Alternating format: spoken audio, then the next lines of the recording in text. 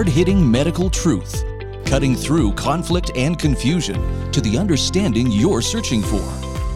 Join Dr. Peter McCullough, world-renowned medical expert and practicing physician, for this edition of the McCullough Report. Your life may depend on it. Let's get real, let's get loud on America Out Loud Talk Radio. This is the McCullough Report, and I'm Dr. Peter McCullough. I'd like to start with a programming update. Please be sure to visit the America Out Loud website and look for COVID-19 question and answers. Malcolm Out Loud, the energetic driver of America Out Loud Talk Radio, has hosted a series of questions and answers. So those of you in the audience have emailed in a series of questions, and we've categorized them in terms of epidemiology and of pathophysiology, of prophylaxis, treatment, how to handle mandates. All of these are in a series of questions and answers. They are enormously popular, so we're going to keep doing them until we're exhausted with respect to your questions and your need to get fair information on the COVID-19 pandemic response. Everything we do is evidence-based. Everything we do is citable in the literature, so I'll typically give the first author or the name of the publication so it can be found on the internet to support what we're suggesting you do. But please go to America Out Loud and look for COVID-19 questions and answers. There's been a whole series of them. We've done them faithfully now for quite some time. I want to start the show and go back to September 17th, 2021. I think this is historic in terms of a regulatory action in the United States. The US FDA met with a full advisory panel and external presenters who had the opportunity to present their viewpoints and analyses on COVID-19 vaccination. The context was the Pfizer booster program. So this was an application by Pfizer to broadly have boosters across the population. They were going for the entire adult population. And I'll tell you, the answer was the vote by the advisory panel was no. And it was overwhelmingly no. And I think one of the reasons why that was the case was the powerful analyses given by the presenters. So I wanted to give you just a few audio snapshots of these presenters and what case they were made. You've spent a lot of time listening to me on America Out Loud, but I want you to hear the viewpoint of others with respect to vaccination and the evidence for or against this public health intervention, which looms so large now in the lives of all of us. Let's start with Dr. David Wiseman, who's a PhD regulatory science expert. He is a previous employee of Johnson & Johnson. He's been on the McCullough Report in the past. Let's listen to what he says. Written comments. Next slide B for our disclosures, and next slide C. With this Lancet paper by FDA vaccine officials, we find ourselves agreeing with them, but for different reasons. We have an unclear need with unclear motivation, significant safety concerns, poor evidence of sustained booster efficacy, and wrong priorities. So while FDA and Pfizer can't agree about waning efficacy, let's go to next slide D. We saw recently CDC's apparent withholding of key data from ACIP prior to recommending the Pfizer vaccine, and revealing that the primary driver for approving Comirnaty was to overcome hesitancy through regulatory misdirection. We agree with others that this has become politicized. Next slide E. Pfizer's booster evidence today is weak. They are small studies in mostly younger subjects. They are short-term. There is no randomized control. There are no clinical outcome data, only serology. Inadequate safety given this is a gene therapy product. Where are the data from the 10,000 patient study? Next slide F. If FDA cannot assure us of the safety of 2 doses, how can they assure us of 3? We see strong signals for death, myocardial infarction, and coagulopathy that need transparent investigation. Next slide G. We find 3 potential pools of vaccine-associated deaths. Note the second pool among vaccinees. Next slide H. Daily cases in Israel increase upon booster rollout compared with the same period last year. Please note the correct rollout is July the 1st at the 130 number. The Israel booster presented today has matching censoring bias seen in related studies, non-comparable populations, possible clustering bias, inadequate accounting for early vaccine effects, and a short follow-up in mainly older people. Next slide, I.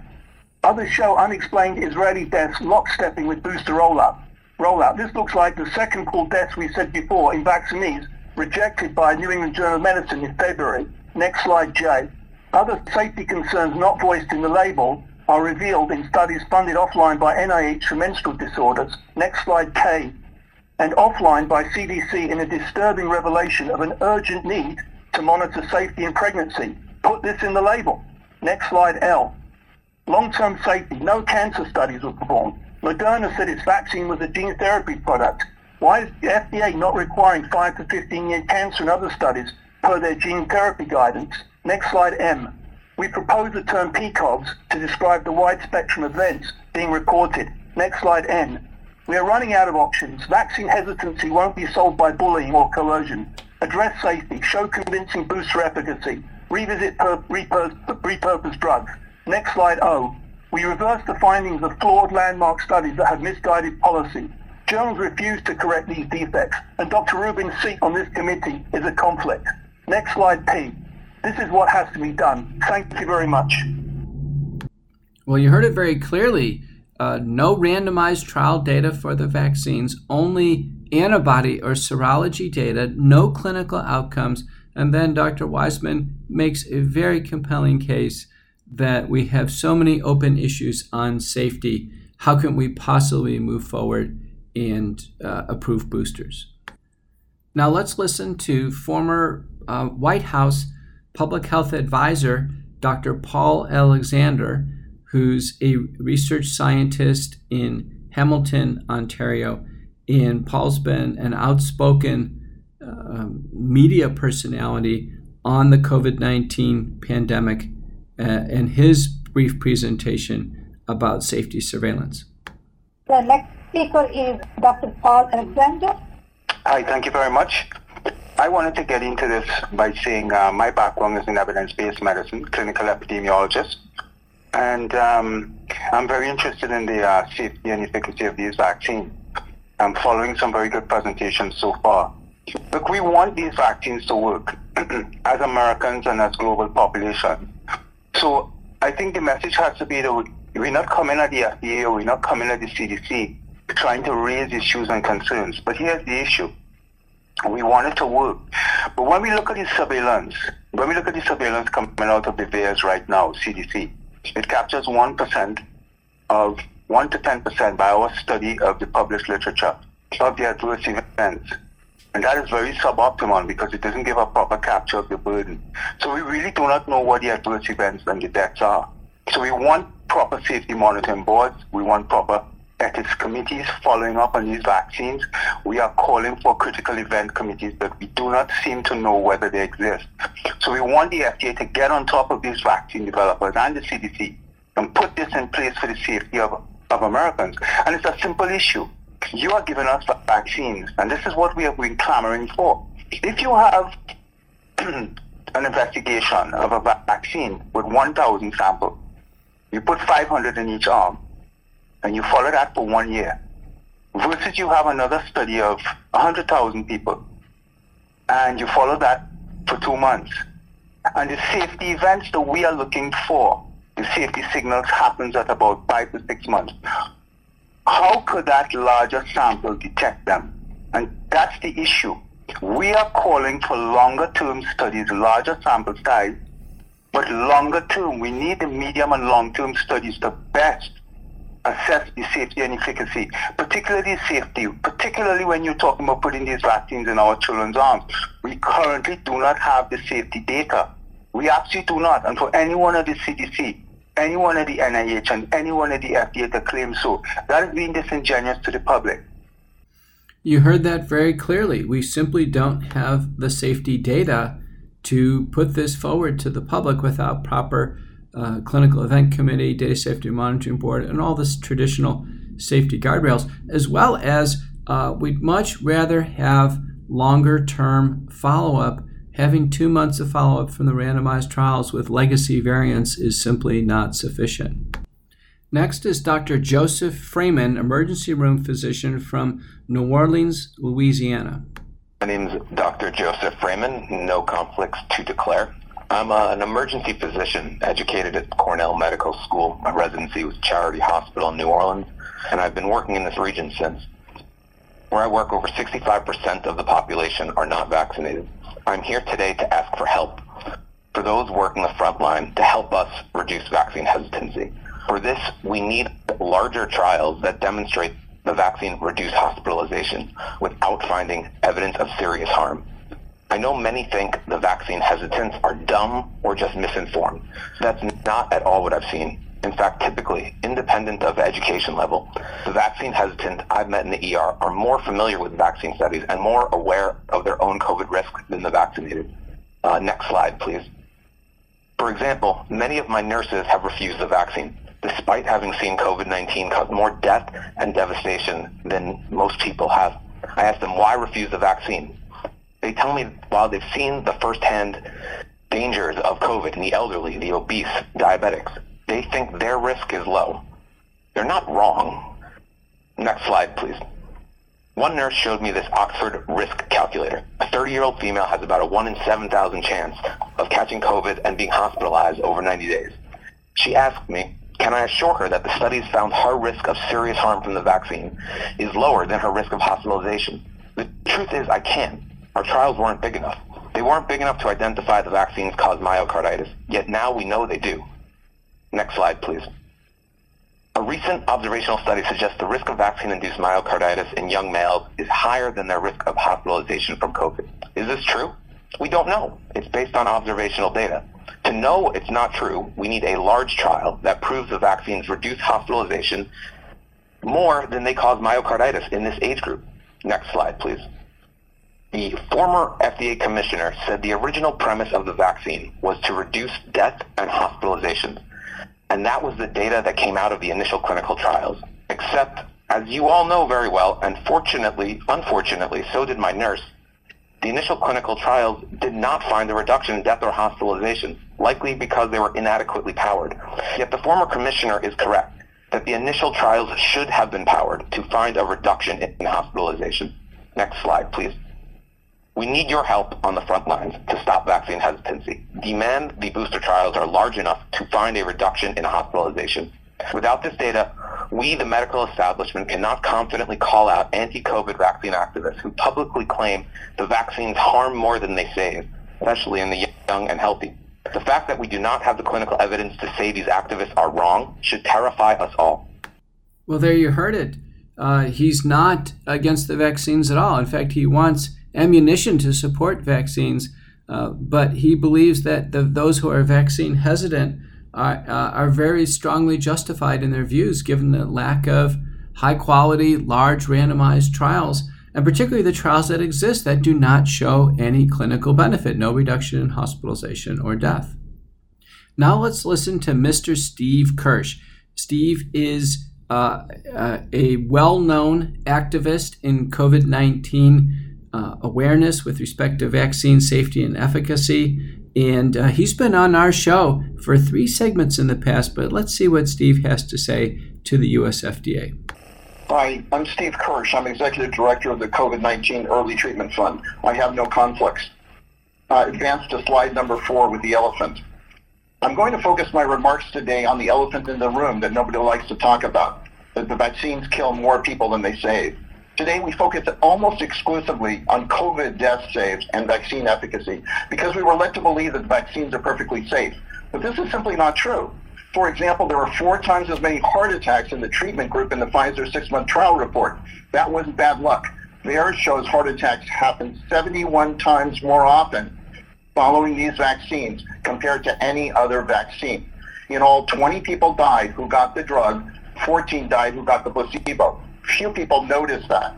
If the net all-cause mortality from the vaccines is negative, vaccines, boosters, and mandates are all nonsensical. This is the case today. Death rates. Let's slide number 7, advance to the number 7 in the lower part. This shows that the all-cause death light rate in 3 cases. Only the VAERS numbers are statistically significant, but the other numbers are troubling. Even if the vaccines had 100% protection, it still means we kill 2 people to save 1 life.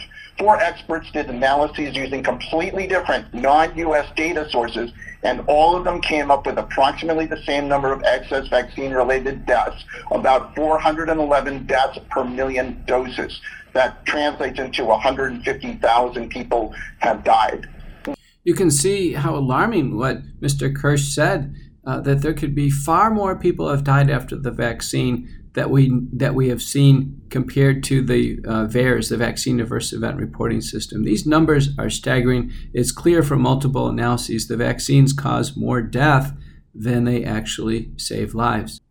Now let's listen to Kim Witzak, who's another community activist who makes a wonderful point with respect to when do we have enough data, when do we have a compelling case to apply a program to an entire population from a science perspective. My name is Kim Witzak with Woody Matters, a drug safety organization started after the death of my husband. I'm also on the board of directors of USA Patient Network and have no conflicts of interest. It seems we are here today to discuss Pfizer's application to redefine the meaning of fully vaccinated from 2 to 3 doses. From the beginning of the pandemic, the goalposts keep changing. It makes you wonder if the current vaccination strategy is working.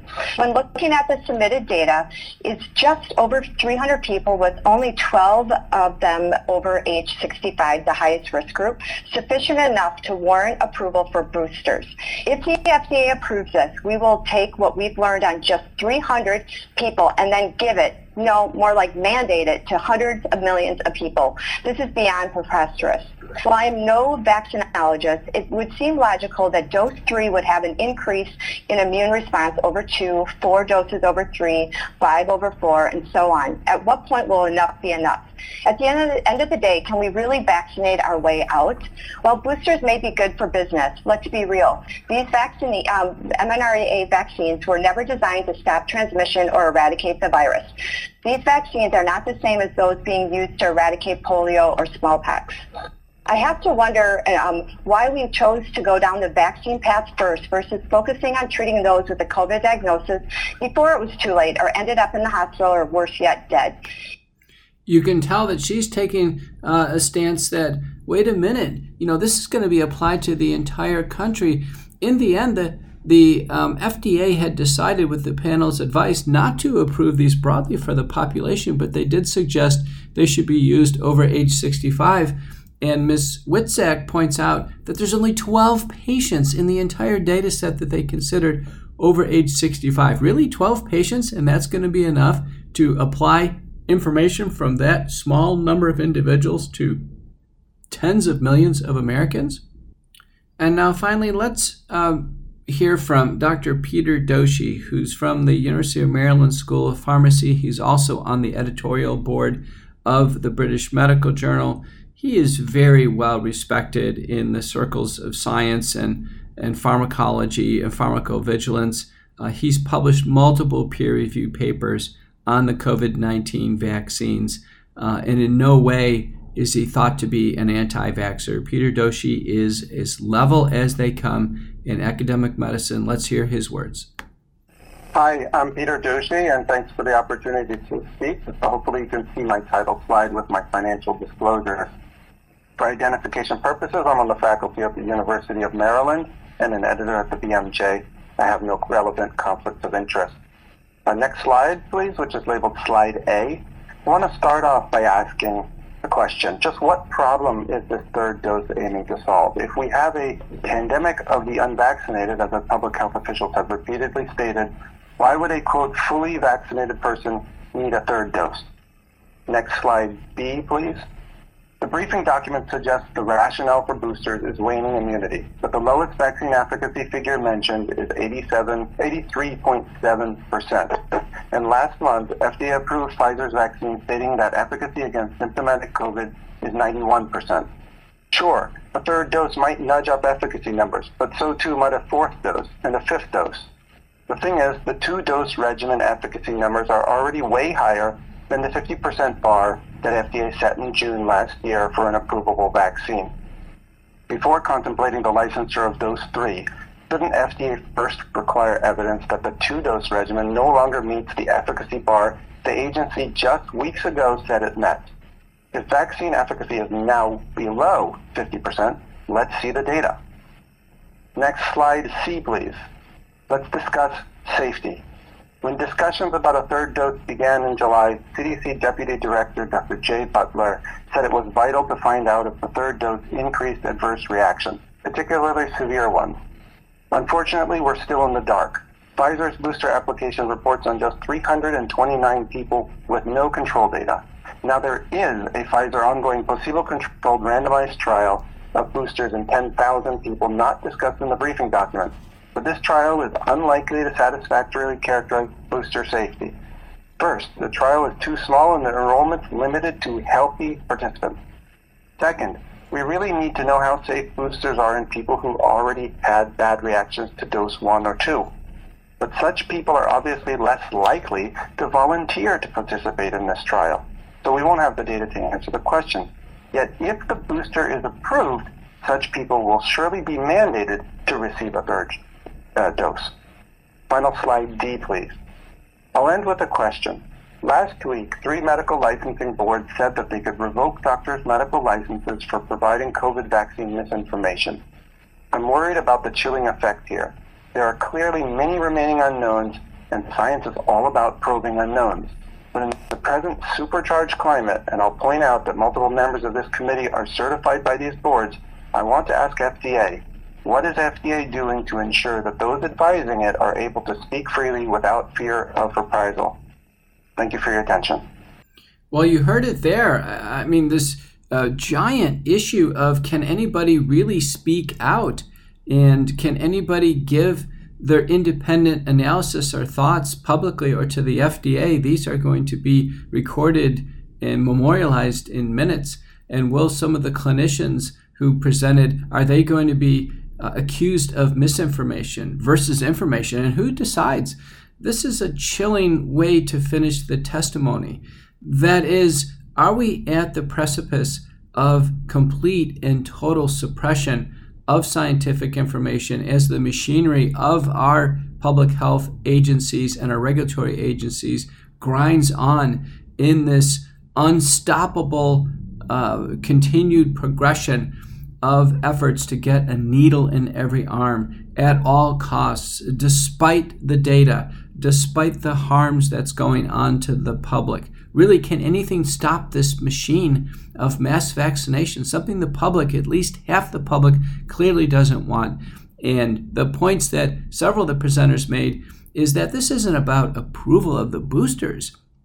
This is about a decision that's going to be approval and a conditional go-ahead for continued mass vaccination on a regular basis. Many people thought, gosh, if I could just get through this one shot, if I could just get through this 2 shots of messenger RNA, I'm done. That there's some type of social contract that I can go on with my job, I can go on with school, I can go on with my life. Boosters looming over the population says, no, you can't go on. In fact, you can only go on until the next shot. The next shot that we don't know if it works. We don't have any randomized trial data. We don't know if it's safe. And the scientists are telling you that this is gene transfer technology. This is continued genetic loading of the human body with the genetic material that codes for the production of the Wuhan spike protein that's on the spicule, on the ball of the virus, which is known to be dangerous, which is known to be pathogenic and causing damage to red blood cells, blood clotting, injuring the organs, particularly the brain, the heart, the immune system, and the hematologic system. We know that it causes symptoms, there's no doubt about it. And some individuals, the symptoms are so severe, fever, low blood pressure, difficulty breathing, weakness, that in our seniors, particularly our seniors, these immediate symptoms can be fatal. And if they've been fatal in up to, as Mr. Kirsch has testified, potentially 150,000 Americans. That is a stunning revelation. I can't think of anything in terms of historic importance of what a population is actually doing to itself right now at the end of a needle injected with brand new technology, liposomal adenoviral DNA with Johnson & Johnson, or liposomal messenger RNA with Pfizer and Moderna. Well, my guest this week is Dr. Jessica Rose. Jessica is an epidemiologist, but who trained in virology. Her credentials are beyond reproach. And Jessica's been invited on the show for a long segment because she also testified at the US FDA, and she has the data. She has the data from the Vaccine Adverse Event Reporting System. She'll go through it carefully and let you, as the listener, decide how these vaccines are being utilized. Have you decide, are the vaccines sufficiently safe for you to take in your body for 1 shot, 2 shots, or potentially boosters on a regular basis? My experience is that so many of my patients have taken the shots. They've had either Pfizer, Moderna 2 shots, or Johnson & Johnson 1 shot, and they had a sore arm, they had some symptoms, and they, after that, felt perfectly fine. So the question is now, 6 or 9 months later, is that okay? Is it no harm, no foul? Or are we going to run into trouble with more shots in the future? I'm a hopeful doctor, and I've told my patients I don't want to create undue concern. I honestly think 1 or 2 shots, no systematic effects, no organ injury syndromes. I think they're fine. Honestly, the body has probably handled these vaccines just fine. They may not have provided any benefit, but no long-term harm. But if we keep injecting boosters with each additional shot, there's typically a step up in side effects and risk 80-fold or more. I'm genuinely concerned. So let's get real. Let's get loud on America Out Loud Talk Radio. This is the McCullough Report. You know, Healthy Cell is a terrific lineup of products. They have products that are pill-free, gel-packed vitamins. Looking for better sleep, focus, and energy? Check out Healthy Cell, the leading innovator in nutritional supplements for cell health. Healthy Cell has a product that helps REM sleep, helps you fall asleep, stay asleep, sleep deeply, and wake up refreshed with Healthy Cell's REM sleep supplement.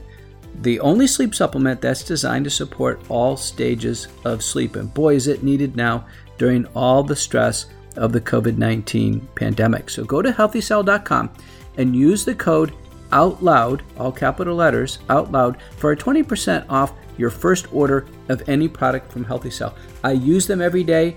I believe in them, and you should too. Let's get real. Let's get loud on America Out Loud Talk Radio. Each of us is born with 30 trillion cells that make us. These cells determine how we feel, perform, sleep, focus, and how long we live. And to live our best life, all we have to do is feed our cells. But most food and supplements don't reach our cells, keeping us from reaching our full potential. Make every cell count with Healthy Cell. Founded with a mission to empower people to take control of their own health at the most fundamental level, Dr. Vincent Giampapa, world-renowned cell researcher and medical doctor, created supplements that work at the cellular level to boost immune health, sleep better, focus deeper, and stay younger longer. Go to healthycell.com and use code OUTLOUD for 20% off your first order of any product. And that's healthycell.com. HEALTHYCELL, and use code OUTLOUD for 20% off.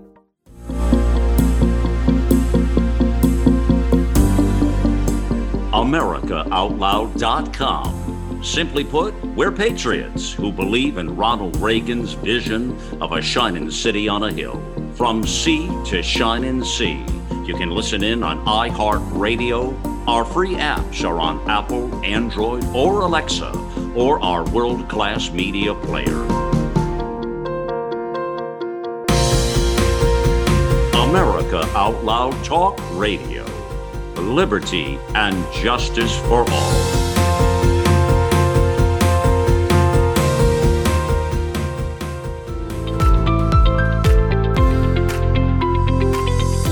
Let's get real, let's get loud on America Out Loud Talk Radio. This is the McCullough Report, and I'm Dr. Peter McCullough. It's a great pleasure to welcome to the show Dr. Jessica Rose. Dr.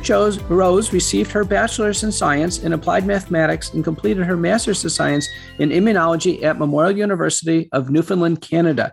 She completed her PhD in computational biology at Bar Ilan University and then went on to do a postdoctoral fellowship at the Hebrew University in Jerusalem in molecular biology. Dr. Rose is a Canadian scientist who's been very influential in helping the world understand vaccine safety and the application of principles in epidemiology and molecular biology to the COVID-19 vaccines. And we have this is probably one of the most important interviews I've had on the show so far, because Dr. Rose has just testified at the US FDA meetings on September 17th concerning COVID-19 vaccine boosters for the general population. Dr. Rose, welcome to the McCullough Report.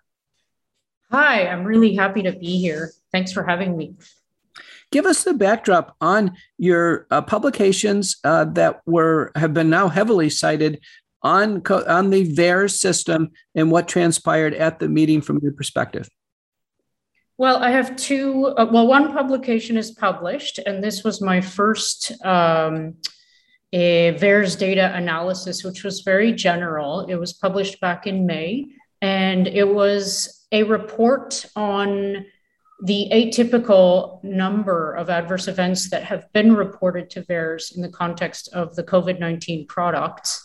And it had a little bit of prediction there pertaining to grouped adverse events such as cardiovascular, immunological, and neurological adverse events that had been reported. In other words, there was it looked like an exponential growth curve of these grouped adverse events that were being reported. And I have another publication, which is days away from surfacing for distribution, which explores the pharmacovigilance of VAERS. It is a pharmacovigilance tool, which was built by the FDA and the CDC about 30 years ago. And it's designed to warn of emerging safety signals. So the paper basically investigates whether it can be used that way and if it is being used in that way. So that's the paper that's about to be launched. And pertaining to the FDA meeting, I had 3 minutes to speak, and I presented 3 slides, which basically summarized what the first paper found was this very atypical number of adverse events reported in the context of COVID products when you compare them to 10 to 30 years of previous vaccines. There's absolutely no comparison. And I also explored the cardiovascular, the immunological, and neurological reporting, which is completely atypical as well. And I kind of mentioned the possibility of the COVID vaccine injectable products driving the emergence of variants as a potential outcome of this if we keep putting so-called booster shots into people. So that summarizes what I did. Many have made the case that causality is the principal thing that we need to focus on now. I think everybody knows after the vaccine, the data show just a skyrocketing of deaths and these non-fatal injury syndromes, cardiac, neurologic, immunologic, and hematologic. And in fact, the FDA and other regulatory bodies have official warnings for myocarditis and warnings for venous thrombosis and neurologic syndrome such as Guillain-Barré syndrome. But the central issue is, does the vaccine actually cause these, or has there been such a large number of people vaccinated that we're just seeing a background rate of these events? So explain to our audience what the criteria for causality that an epidemiologist or a scientist would use to make the case that the vaccine is in fact causing these injuries and deaths. Right. So causality is notoriously difficult to prove in biological systems. So it's been established using something called the Bradford-Hill criteria that this is the best way to provide evidence of causation in a biological system or an epidemiological situation. And these involve up to 10 separate criteria that once you've shown evidence that support each one, then you can say you have very, very strong evidence for causality in a system. One of these is, and the most important, of course, because without this, you cannot claim causality at all, is temporality. So one thing must precede the other thing in a causal relationship. This thing happened because of the other thing. So interestingly, as part of my first publication, I plotted the difference in days between the injection dates and the onset dates against the percentage of the adverse events reported. And I looked at everything. I looked at deaths, I looked at ER visits, I looked at hospitalizations, all the grouped categories, the ologies, for example. And what I found was that in most cases, 50% of the reports occurred within 24 to say 36 hours of the injection. Now, this isn't proof positive, but it's very, very strong evidence.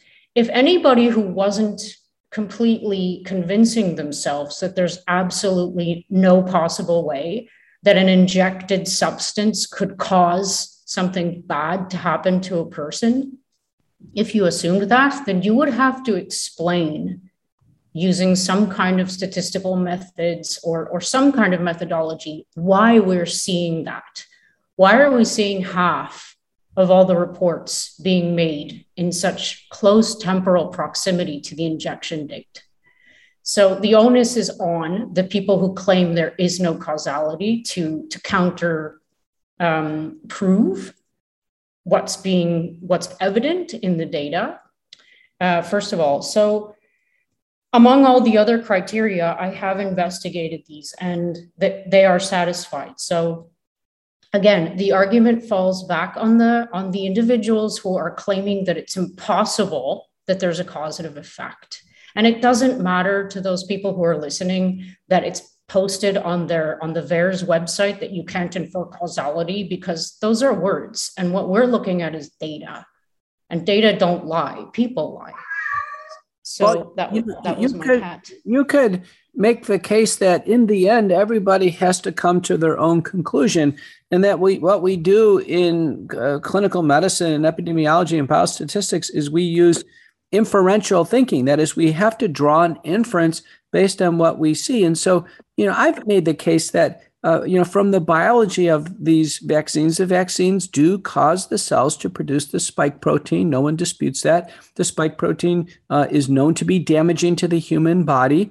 No one disputes that. So we have a dangerous mechanism of action. You've proven, I think, beyond a shadow of a doubt, that there is a temporal association, not only with the non-fatal injuries, but also the fatalities. So it's internally consistent. And then if we move to external consistency, do we see it in another database separate from VAERS? The exact same relationships are seen in the yellow card system, for instance, in the UK, and the UDRIS system in the European Union. So we have external consistency. Now, do we have a magnitude of association? And the answer is yes. Compared to not being exposed to the vaccine, these rates in terms of exposure, exposed, unexposed, are in the stratosphere.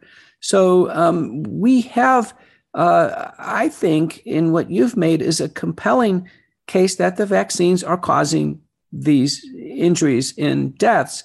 And if that's the case, then if we accept that, then we just have to weigh out what are the relative risks and benefits. If we accept the fatal and non-fatal injuries of the vaccine, are they doing more good for a person than just taking their chances with the COVID-19 respiratory infection? So what took place at the FDA meetings that you recall, and what's your viewpoint on that?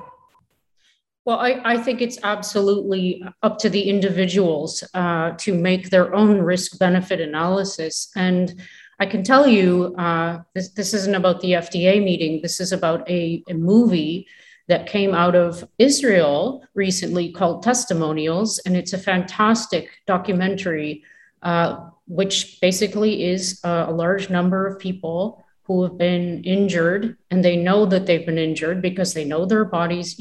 Everybody has to watch this because it'll help you make a decision for yourself whether or not these things that we're talking about are real.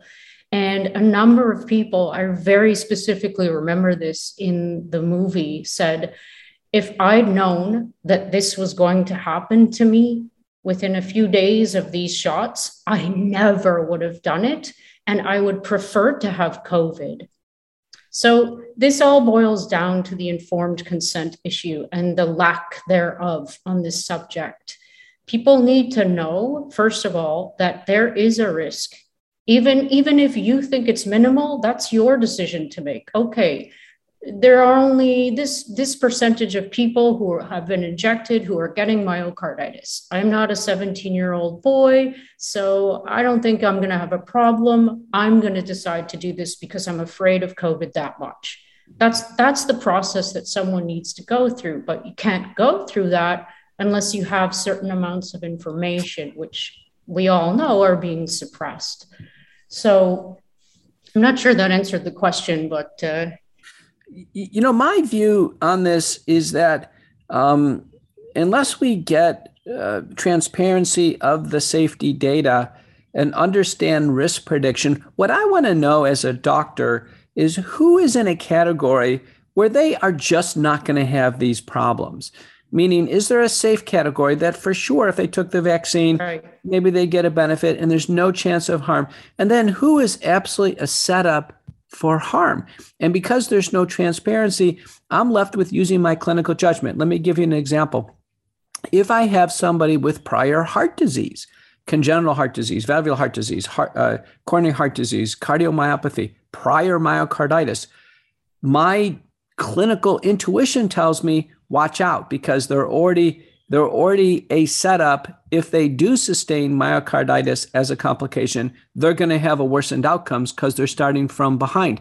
The same thing with neurologic syndromes. If I have a patient with a prior stroke, multiple sclerosis, if they already have early dementia, if they already have a setback or a deficit, and they do get a neurologic injury, now the final product of that, the final disease state is going to be worse. The same thing is true, and there is support from this in the literature on blood disorders. If someone has thrombocytopenia, if someone has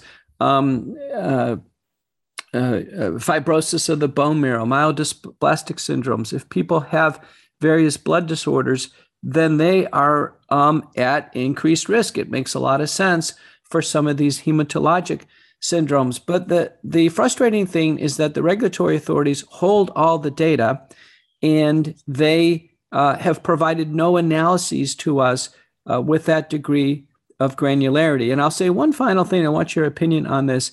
I personally have filled out the VAERS forms as a doctor, which I am supposed to do, and I do it very carefully because it's under the threat of federal fines and imprisonment if I falsify the forms.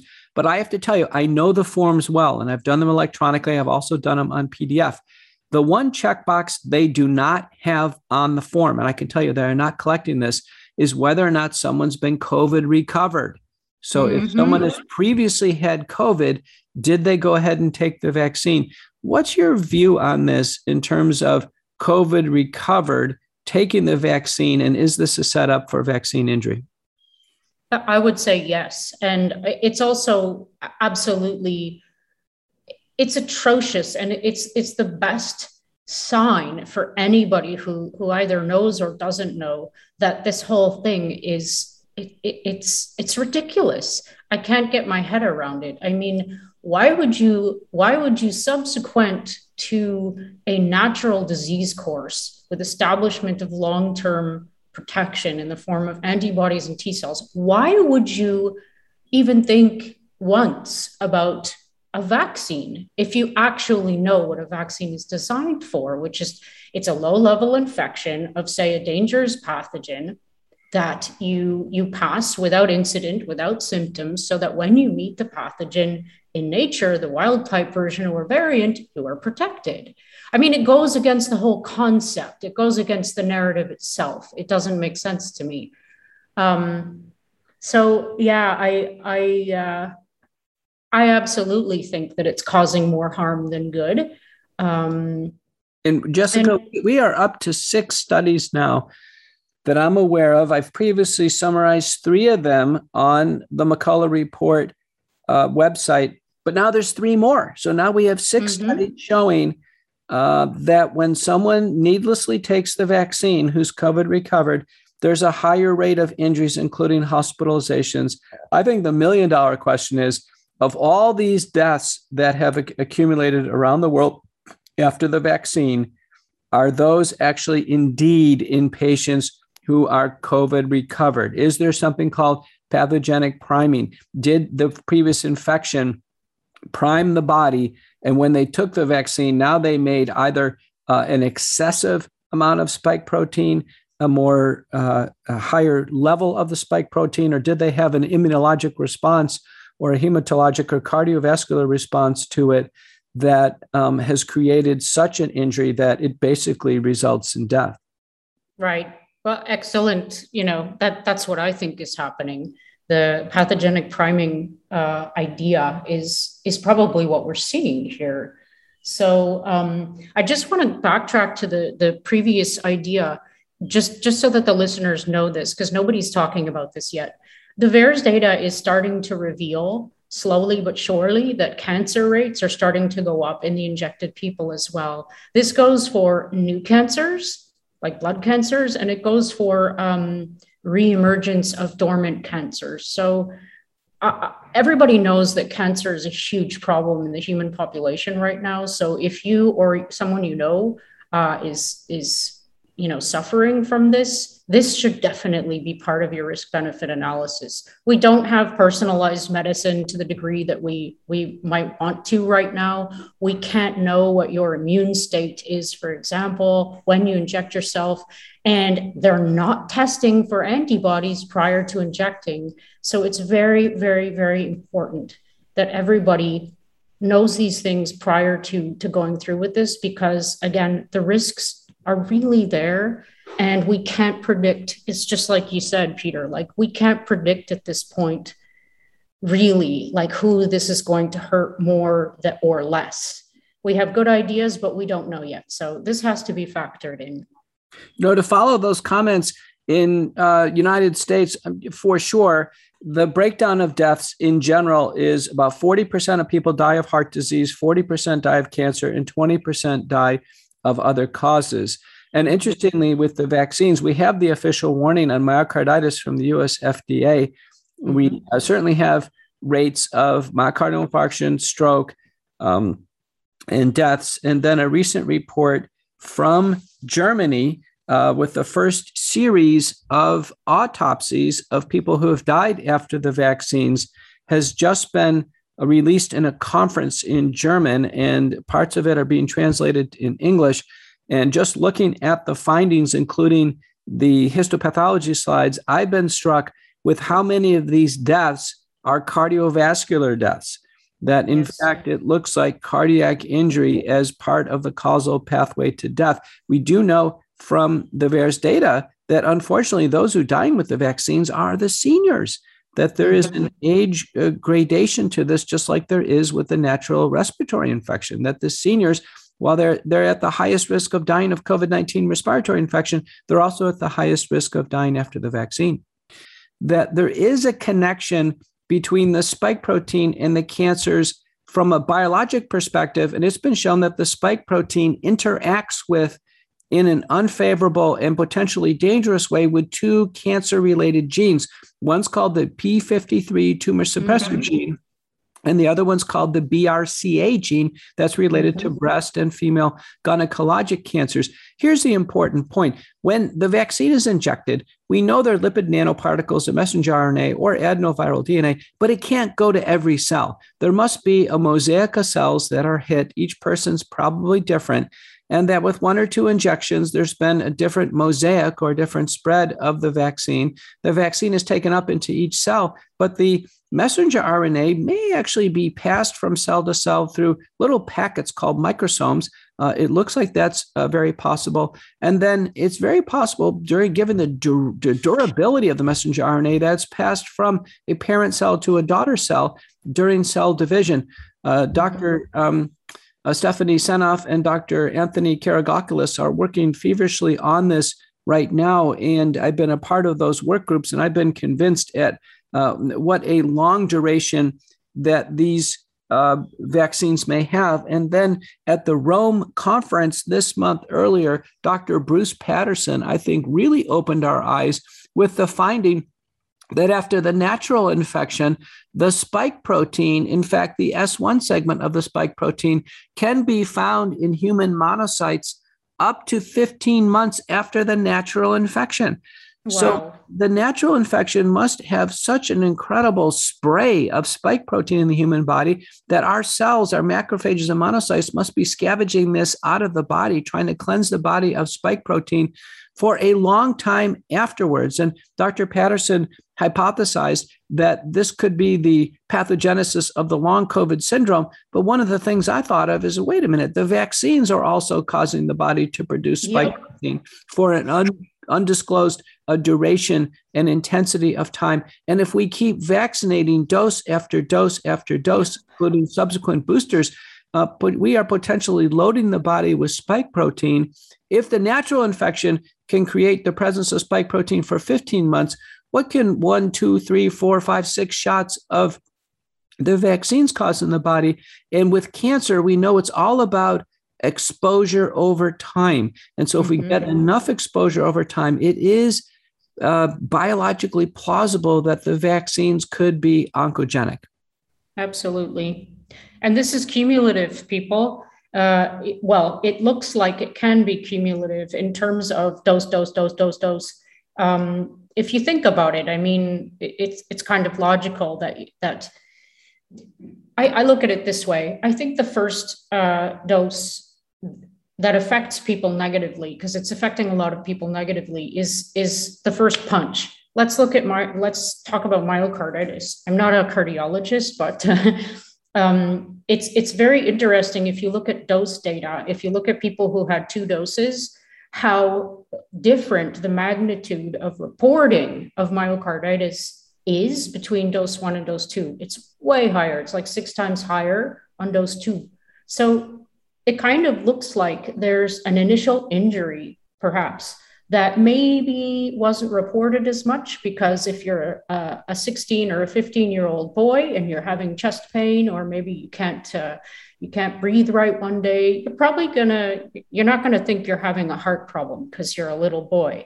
So that's just my theory. But on the second shot, perhaps the damage being done is much more severe, so that it can't go unnoticed. And that's why we're seeing an increase in reporting. This is all just an idea, but it seems to me that if you keep injecting yourself with something that is pathogenic, then there is going to be some kind of not only biocumulative effect, but there's going to be a cumulative effect in terms of clinical symptoms. So those are just my thoughts.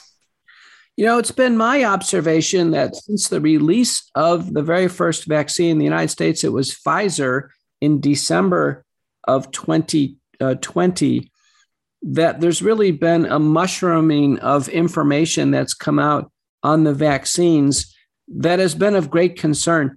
Have you found any lead on information that's been a surprising good finding on the vaccines? Wow, no one's asked me that before. No. And I mean, if you look at one of the most injected places on earth, which is Israel right now, and you've looked at Our World in Data or the Ministry of Health data, you'll notice that the majority of people who are considered cases right now and hospitalized are doubly injected folks. So, I mean, in terms of virology or vaccinology, that to me sounds a little bit like a vaccine failure.